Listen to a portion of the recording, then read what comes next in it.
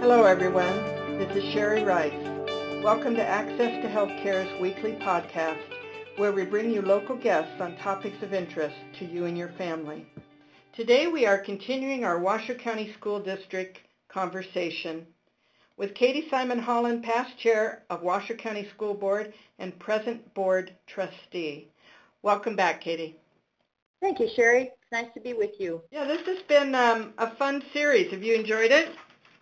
I have, and I really appreciate your willingness to help us get out some of the facts about what's going on at the school district, which a lot of folks, of course, have experiences with the school district, many good, some bad, and we want to make sure that they're getting the right information and really the correct facts about what we're doing. So I'm happy to have the forum. Thank you. Oh, you're so welcome. I'd love to come back and do a few more weeks after school's been in session for, say, 4 to 6 weeks. Would that be good for you? Absolutely. Yeah. Always happy to tell our story. Yeah, that'd be just great.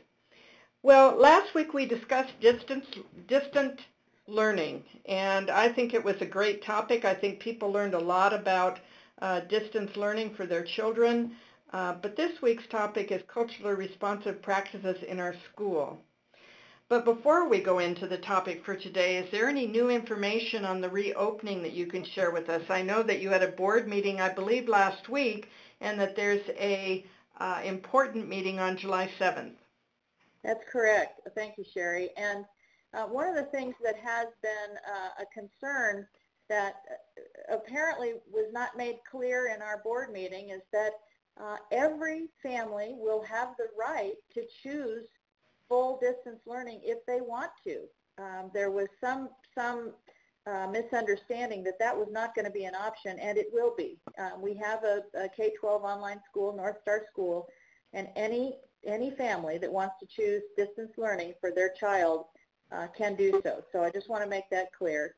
And the other thing I wanted to make clear is that we really are trying to get our kids back to school, to get as many kids as we can back to school. That's our preference. Everybody feels the same way about that, but we want it to be safe. We will be looking on the 7th at the results of our survey, which closed on the 26th. We'll be looking at the latest information from the state and the new directives and certainly all the information that we have at the time. But one thing I just shared with you is that we're looking at the possibility that different grade levels of kids we might be able to have different solutions for different grade levels. So that's opened up a lot of possibilities, and we'll certainly have a very robust public discussion on the 7th, and hope to be able to get the information out to folks quickly after that. Well, that's fabulous. I think our next podcast is a week from today.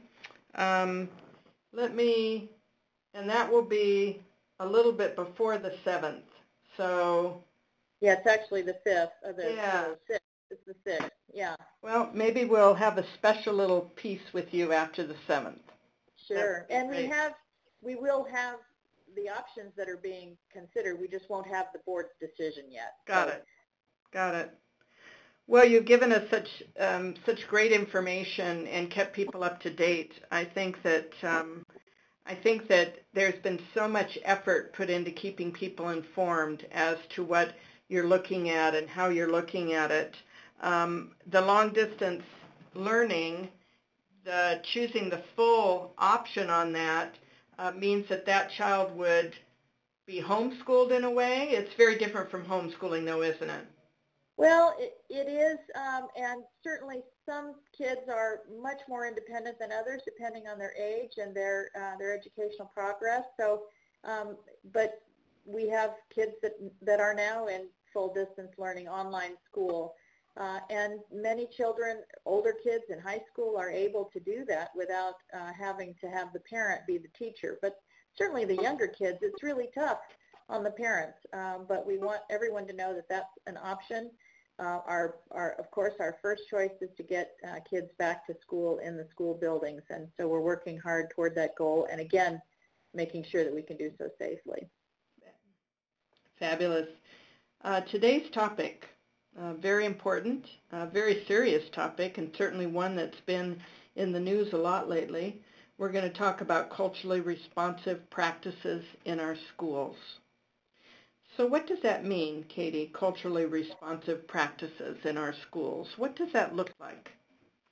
Well, it means that we support the achievement of all students by providing teaching and learning in a way that's culturally supported, that's got a learner-centered context, and that means that we embrace everything, all the strengths that students bring to school, and we embrace everything that makes our students who they are. That may be race, it may be ethnicity, it may be language, religion, socioeconomic status, gender identity, experiences.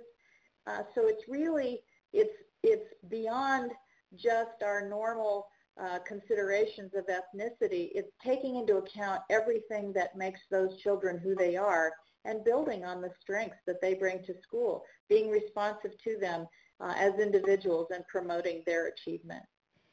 And how does the school district do that, Katie? Because that's, if we're going beyond ethnicity and into cultural practices, how is it that the school district can do that when there are so many different cultures that you have to take into consideration? Well, the first thing is about building meaningful relationships with students and families. It means that we communicate as often as possible with families through phone or text or email or face-to-face meetings when we can. Families often only hear negative information, and so we want to be communicating with families. We want our teachers and our counselors and our principals to be communicating with families in their context and with their individual circumstances. And then it means learning about our students through communicating with them openly. We can use surveys. We take students aside and interview them individually for 2 or 3 minutes throughout the day, throughout the week. And then we use a practice called restorative circles, and that is a big movement in our district, restorative practices where, for example, if there's an altercation between 2 students, we don't rush to punish. We sit down with those 2 students and we try to understand what's happening. In many of our schools, students will start the day in a restorative circle talking about what's happening with them as individual people. We also use a lot of strategies to generate what we call student voice. We actually have a student who serves on the Board of Trustees.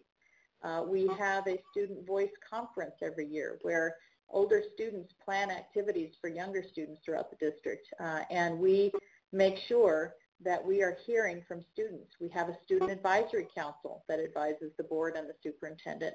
So giving students a voice and helping them learn to use their voice. And then things like inviting diverse guest speakers. We have a multicultural graduation ceremony each year where kids who are from underrepresented groups that are graduating from high school get special recognition. We do festivals at schools, international festivals and language festivals. We have parent facilitators that speak a variety of different languages so we can meet families where they are. So those are just some examples of some of the things we do. Well, that's quite a few things that you do. Let's talk about, say, a kindergartner and a first grader. How do you integrate this into kindergarten or first grade? Because that's such an important age for them to even understand their culture or to understand that we have a multicultural society. Well, one of the things we know, and this is not just new in our district, it's known throughout the country, every child has to feel welcomed and supported in the classroom so that they feel safe and they feel respected and they can focus on learning. So it starts with making every child feel welcomed and supported and safe. We're a very diverse community. We're close to being a majority-minority district, and we have about half of our students are on free and reduced lunch. So we have a very, very diverse population, and we have to make sure that we build, again, those meaningful relationships, that we differentiate instruction based on meeting students where they are. Our English language learners, we have a very, very high expectation of their involvement and engagement, and we support that for them. I've really been just really enamored of going into some of our ELL classes and seeing the way that that they are honored for their home language and that they're respected for that. It's important that their native language, their home language, be as important to them as English is. So I'm assuming that the school district has special trainings for their teachers K through 12 on multicultural. Not only the teachers, even the board of trustees, all of our employees go through training on culturally responsive practices. Our school bus drivers, our nutrition services workers, everybody in the district is asked to and encouraged to take equity training and culturally responsive practices. And I can tell you it's very powerful. We at the board level have had several days of equity and diversity training, and learning about one's own implicit biases is a really powerful way to make sure that we steer the ship in the right direction. That's fabulous. And what about the culturally responsive practices in the school district? Who's responsible for that, Katie? Is there an administrative group that is responsible for making sure that it's being enacted in every grade and being done appropriately? Well, of course, we all take responsibility for it. Every staff member, every teacher, every principal, every administrator, every board member is responsible for it. We also have a full-time equity and diversity department. And last year we were asked to host a national conference on equity and diversity in the schools. We had folks from all over the country and Canada come to Reno to learn about what we're doing here. Most of the districts, school districts in the country, if they have equity and diversity, it's a person doing training who's there on a grant. And our full-time equity and diversity department is funded from our general fund. It's a full budgeted commitment of the board. And one of the things that the equity and diversity department does is help facilitate other folks in the district, whether it's a teacher, a principal, a counselor, or our central administration. When there's any policy or program or practice or decision, these folks remind us to consider, what marginalized groups are affected or impacted by this policy or this program or decision. Does the program ignore or worsen existing disparities? How have stakeholders been involved, the people who are affected by it, and who are the stakeholders? What are the barriers to more equitable outcomes, and how will negative impacts and barriers be mitigated? So we try to look at that for every program and every practice, and again, it's everybody's responsibility in the district. The Equity and Diversity Department they're our guides, they're our advisors and our facilitators and our consultants for improving our practices. I'm not sure that the typical citizen here knows that there's an Equity and Diversity Department. I didn't know that. That would be a wonderful podcast just on its own to have somebody from that department on, or maybe an article about it, because I don't think most people are aware that you've gone to that extent to be able to assure that you have culturally responsive practices to have a department such as that. Yeah, and it's been there for, well, this is my 4th year on the board, and it was there long before I was. So this district has been at it a long time. I won't say that, we don't have a lot of work to do. We do. We have a lot of work to do every day. We have disproportionality issues with kids who get suspended or kids who have disciplinary action. We have disproportionality, which means that there's a higher proportion of, say, for example, African American students getting suspended than the proportion of African American students we have in the student population. Right. We have disproportionality in our graduation rates. So these have been big goals for this board. Those have been goals in our strategic plan ever since I've been here, that we will address that disproportionality. So we have a lot of work to do, but we're doing the work, and we're doing it diligently and honestly and painfully at times. And how are parents involved in the Equity and Diversity Department? Every one of our schools has a plan for family engagement. They are required to have a plan for family engagement, and it really goes far beyond, back to school night and potlucks and bake sales. It involves teachers visiting homes. We have, in many of our schools, most of our schools have student-led parent conferences. So the student will actually prepare a portfolio and report on his or her own progress to the parent with the teacher there. So it's a team effort. But it really involves getting parents engaged in decision making. And again, every school annually is required to develop improvement plans, and a school improvement plan team is assembled, and parents should be on those teams. We also do climate surveys every year, and students are asked to do the survey if they're old enough to be able to understand and participate.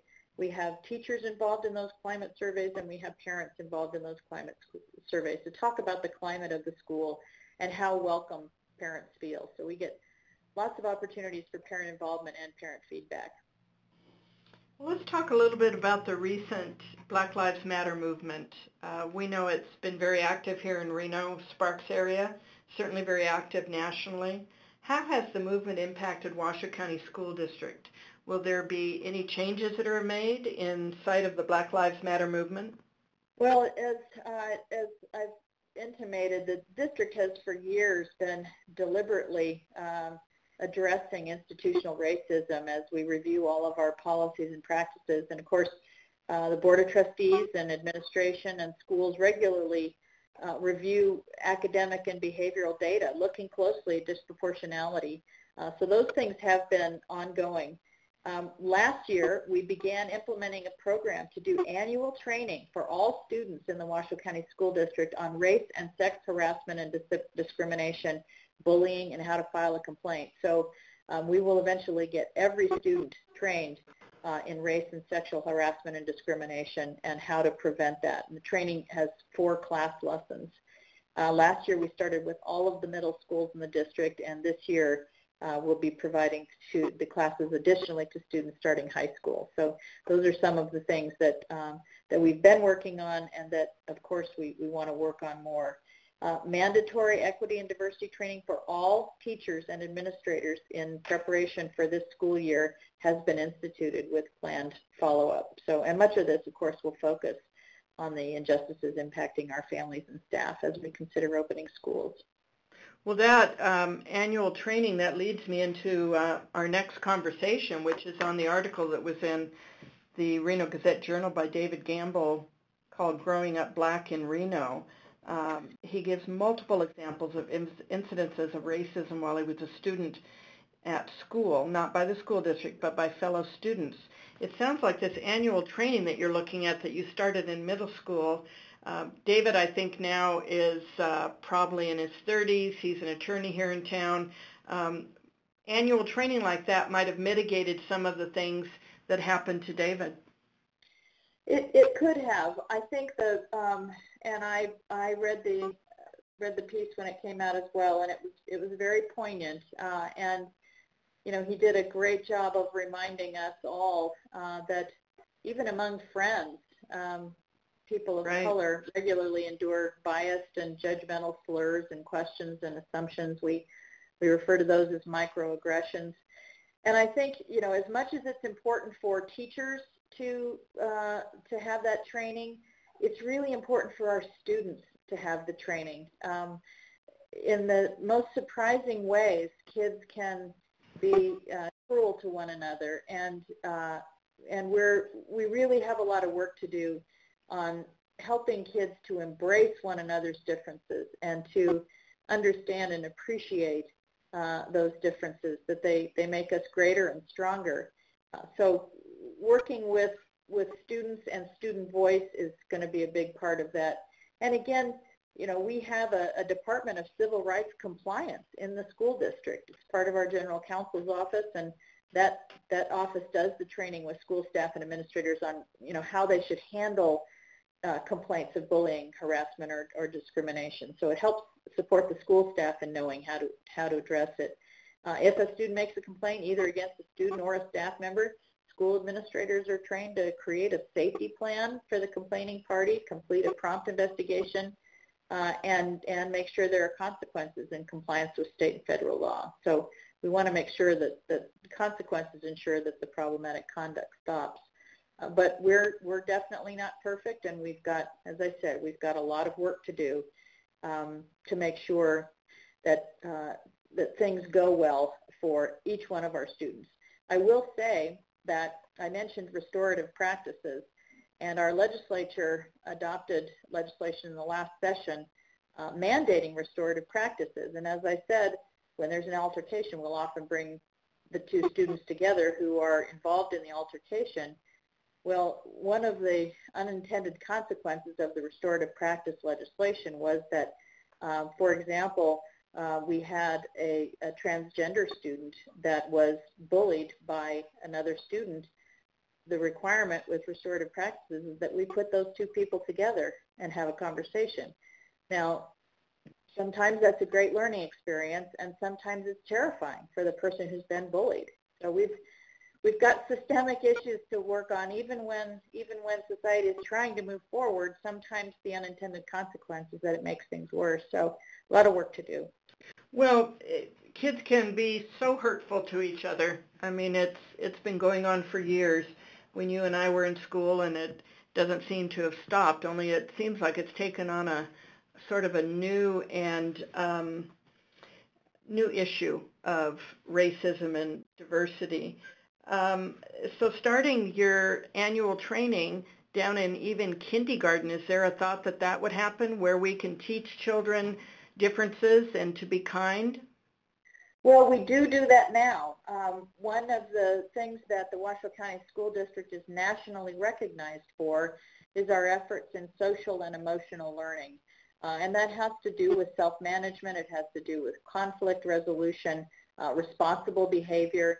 And it's amazing watching kids, when I go into the schools, as young as 5, 6, 7 years old, learning how to appreciate differences, even just differences of opinion, rather than, throwing a temper tantrum when somebody, wants my toy. We're teaching kids to have different responses to conflict and to be able to accept one another, to manage themselves better. And so it starts in kindergarten, and it isn't just about equity and diversity. It's about embracing one another's differences and making room for intentional, meaningful relationships between people. We know that racism seems to many like a huge issue to tackle, but combating racism, in my opinion, takes a combination of small steps that add up to a huge step, and there are so many small steps that everyone can do, and I think that Black Lives Matter is teaching us the small steps that we can do. What are the small steps that you'd like to see Washoe County School District take in the next school year to combat prejudice and racism in our schools? Seems like you're doing quite a few, Katie. Are there any ones that you'd like to see added? Well, again, making kids feel safe at school has taken on a whole new meaning now with COVID. We want children to feel safe in their relationships, feel safe and valued. And so we've got to make sure that every child feels that they are appropriately valued and protected. And as we know, that's not necessarily happening right now with the way the COVID responses are being dealt with in our society. But that's going to be, we're having to combine an increased emphasis and shining a bright light on embracing differences, while we're also trying to address the very individual needs of families around this devastating virus. So, but yes, small steps will always be starting with me, starting with myself, and understanding my own implicit biases, understanding those microaggressions that happen all the time in conversations, whether it's staff or students or parents, we've got to make sure that we're doing as much as we can to call them out. You know, I read a great quote from James Baldwin, the African-American author, and he said, "Not everything that is faced can be changed, but nothing can be changed until it is faced." And that, I think, is the most important thing, that we all individually face our own biases and the discrimination that we have and the prejudices that we have, and make sure that we teach love to our children. Another quote from James Baldwin I read this weekend: "It demands great spiritual resilience not to hate the hater whose foot is on your neck, and an even greater miracle of perception and charity not to teach your child to hate." And I think that's the work that all of us have to do, all of us.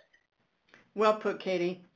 Thank you, Katie, for having this important conversation with us today. We've been discussing culturally responsive practices in our schools with Katie Simon Holland, past president, Washoe County School Board, and current board trustee. Thank you, Katie, for another great podcast. Thank you, Sherry. Before we go, can you give the website again where someone can report any sort of abuse? Safe Voice is our, that's for students as well as families. Let me make sure I get that phone number out for you. Where is my phone number? That website is www.safevoicenv.org, and the toll-free number is 833-216-SAFE, or 833-216-7233. Those are anybody who has an issue of abuse, any kind of violence, any kind of concerns of that nature, that is monitored 24 hours a day. And for more information about everything that's going on with school reopening, folks can go to our website at www.washoeschools.net. Thanks, Katie. I wanted to make sure we got out that information. Next week, Katie and I will discuss what our kids need from public education in Nevada. Thanks, everybody, for listening, and stay safe and wear your masks.